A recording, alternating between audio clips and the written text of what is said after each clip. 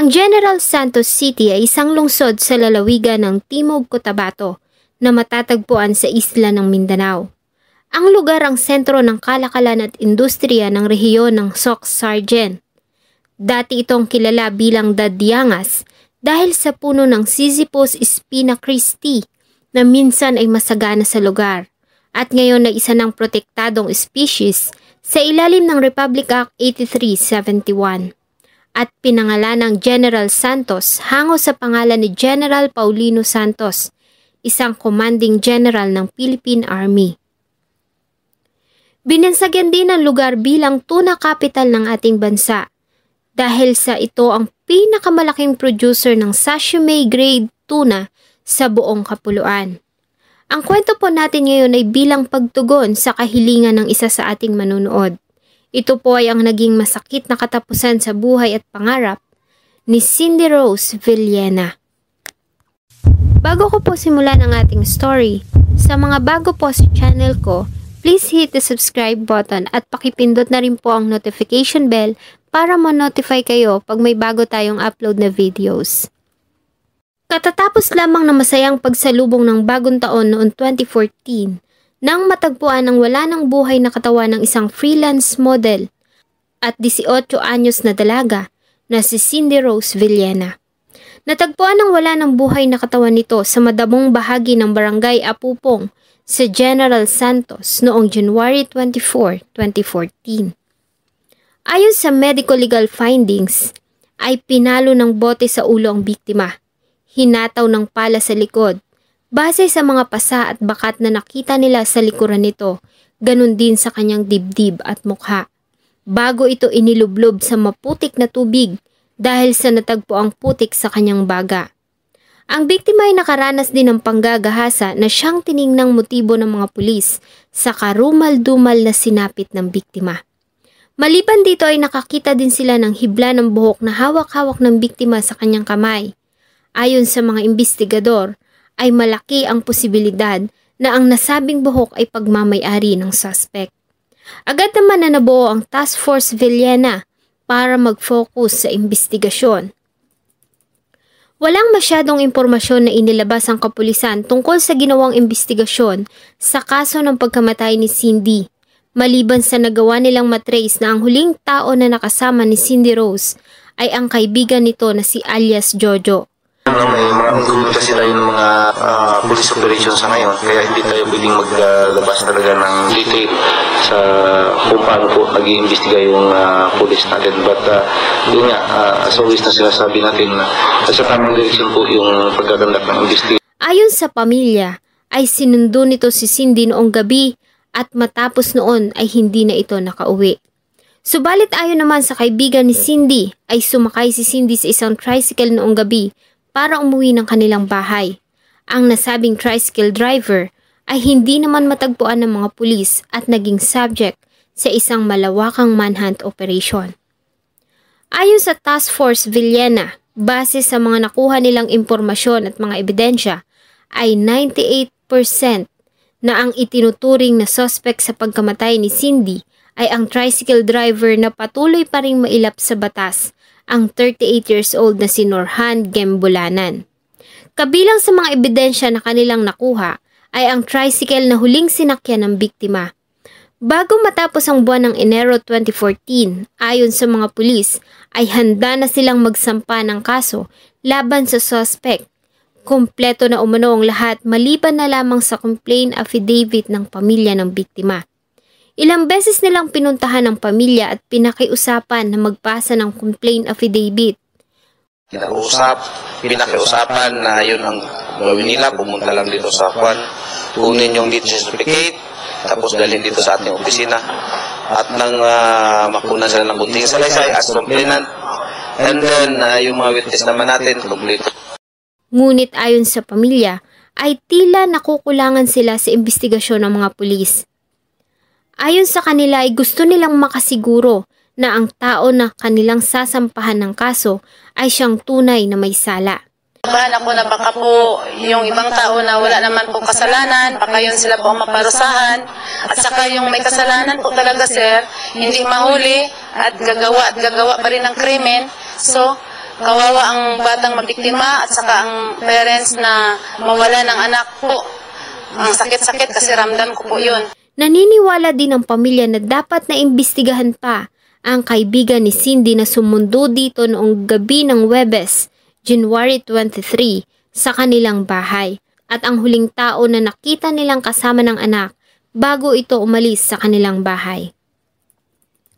At para mas makasigurado, ay lumapit ang pamilya sa NBI para magsagawa ang mga ito ng kanilang parallel investigation sa sinapit ni Cindy Rose.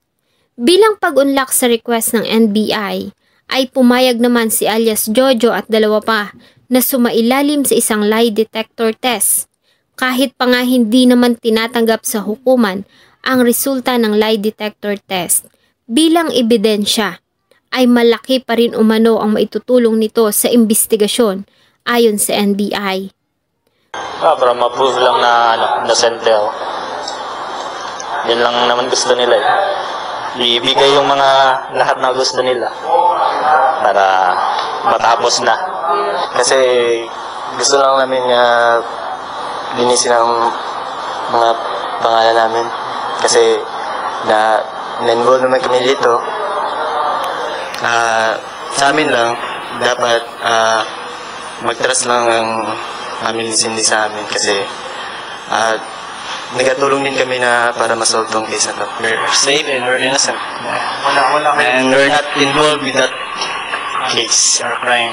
Base sa lumabas na resulta sa isinagawang investigasyon ng PNP at NBI, ay lumalabas na ang itinuturong suspect ng mga ebidensya ay ang tricycle driver na si Norhan Gembulanan. Ang suspect ay agad na sinampahan ng kasong murder sa prosecutor's office ng General Santos. Sa bisa ng isang warrant of arrest, ito ay naaresto ng pinagsamang puwersa ng NBI, PNP at Philippine Marines matapos na mamataan sa Maitum, Sarangani Province. Subalit sinubukan nitong tumakas at manlaban sa pamamagitan ng pagpapaputok ng baril, kaya naman ay walang nagawa ang mga arresting officer kundi gumanti ng putok. Nagtamo ito ng tama ng bala ng baril sa kanyang dibdib at malubha ang lagay nito ng kanilang isugod sa Maitum Municipal Hospital. Matapos malapatan ng first aid, ay agad din itong inilipat sa General Santos City Hospital. Makalipas ang operasyon at gamutan, ay maayos naman ito na nakalabas ng hospital at ipiniit sa General Santos City Jail habang dinidinig ang kaso sa hukuman. Sa kabila ng mga ebidensya at ilang pahayag ng mga testigo, ay tinanggi nito na may kinalaman siya sa nangyari kay Cindy Rose. Madiin nitong pinagdiinan na buhay pa ang dalaga ng kanyang iwan sa mga kaibigan nito na sila alias Jojo. At nang tanungin kung bakit siya umalis at nagtago, ay sinabi niya na dahil natatakot siya sa mga pulis at para na rin sa sariling buhay. Tinuligsa naman ang pamunuan ng Notre Dame ang pagkamatay ng kanilang estudyante. Dito kasi nag-aaral si Cindy Rose na noon ay nasa 3 taon niya na sa kursong mass communication. Pangarap ni Cindy Rose ang maging isang magaling na broadcast journalist. Ayon sa ina ni Cindy, ay bata pa lamang ang anak ay may taglay na itong kagandahan. Hindi lamang sa kanyang panlabas na anyo kundi pati na rin sa kanyang puso. Saksi umano siya sa pagiging matulungin, maunawain at mabait ni Cindy.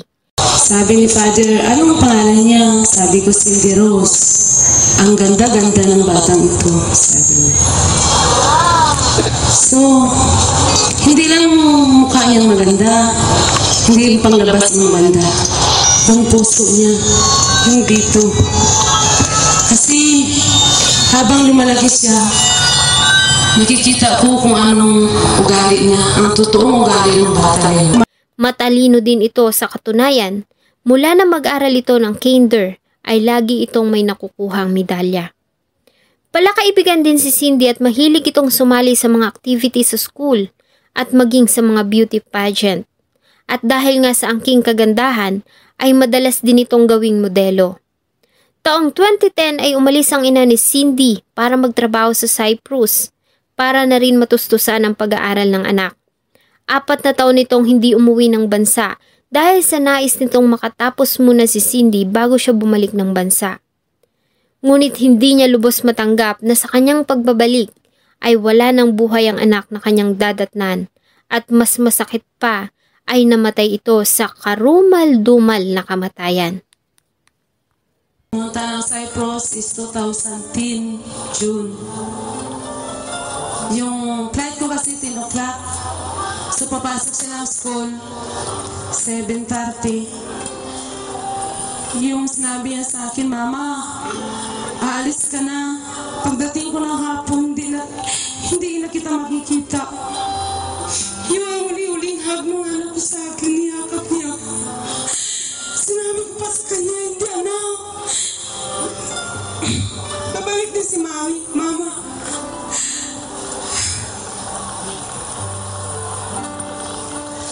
Akala ko after 2 years makabalik ako eh.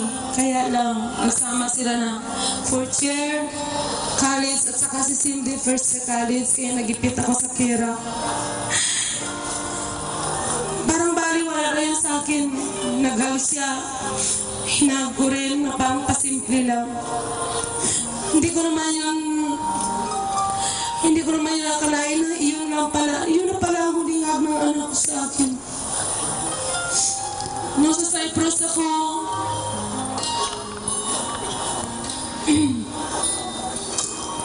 tinitingnan ko yun sa FB. Tapos, sinisutan ko yun ng kamera, yung mga kuhaya doon. So, minsan, tinitingnan din ng kapwa ko doon ng Pinay. Sabi niya, sino bata na yan? Sabi ko, anak ko yun. Titingnan mo na yung mukha ko. Sabi niya, anak mo yun? Ang ganda? Sabi niya, parang di sa maniwala na anak ko. Saka, lagi siya nasasabi na, Mama, uwi ka na. Sabi niya, miss na kita. Pero sinasagot ko na, anak, pisin mo. Kung miss mo ako ng 10 beses, sa akin 20. Shoutout po sa Riderman Motovlog TV, kay Mami Monique Barkman, Ma'am Freda Domingo sa Singapore, Ma'am Malia Empowered sa Hong Kong, Ma'am Amira Hondos sa Bahrain, Ma'am Erlinda Estremo sa Siargao, Ma'am Jelly Belen sa Cyprus, Vince Aguilar, ang nurse supervisor sa Makati Medical Center. Hello po sa inyong lahat sa Makati Med. Maria Socorro Media sa Italy, Ma'am Clara Rolauer sa Germany, Ma'am Rosemary Biagtan, Ma'am Josephine Baker Seneca na aking pong kababayan, at sa inyo pong lahat na walang sawang sumusubaybay sa atin pong mga videos. Maraming salamat po. Huwag niyo pong kalimutang mag-iwan ng inyong saloobin at suggestion sa atin pong comment section. Thank you so much po and see you in my next video. When you need mealtime inspiration, it's worth shopping Kroger, where you'll find over 30,000 mouth-watering choices that excite your inner foodie. And no matter what tasty choice you make, you'll enjoy our everyday low prices, plus extra ways to save, like digital coupons worth over $600 each week. You can also save up to $1 off per gallon at the pump with fuel points. More savings and more inspiring flavors make shopping Kroger worth it every time. Kroger, fresh for everyone. Fuel restrictions apply.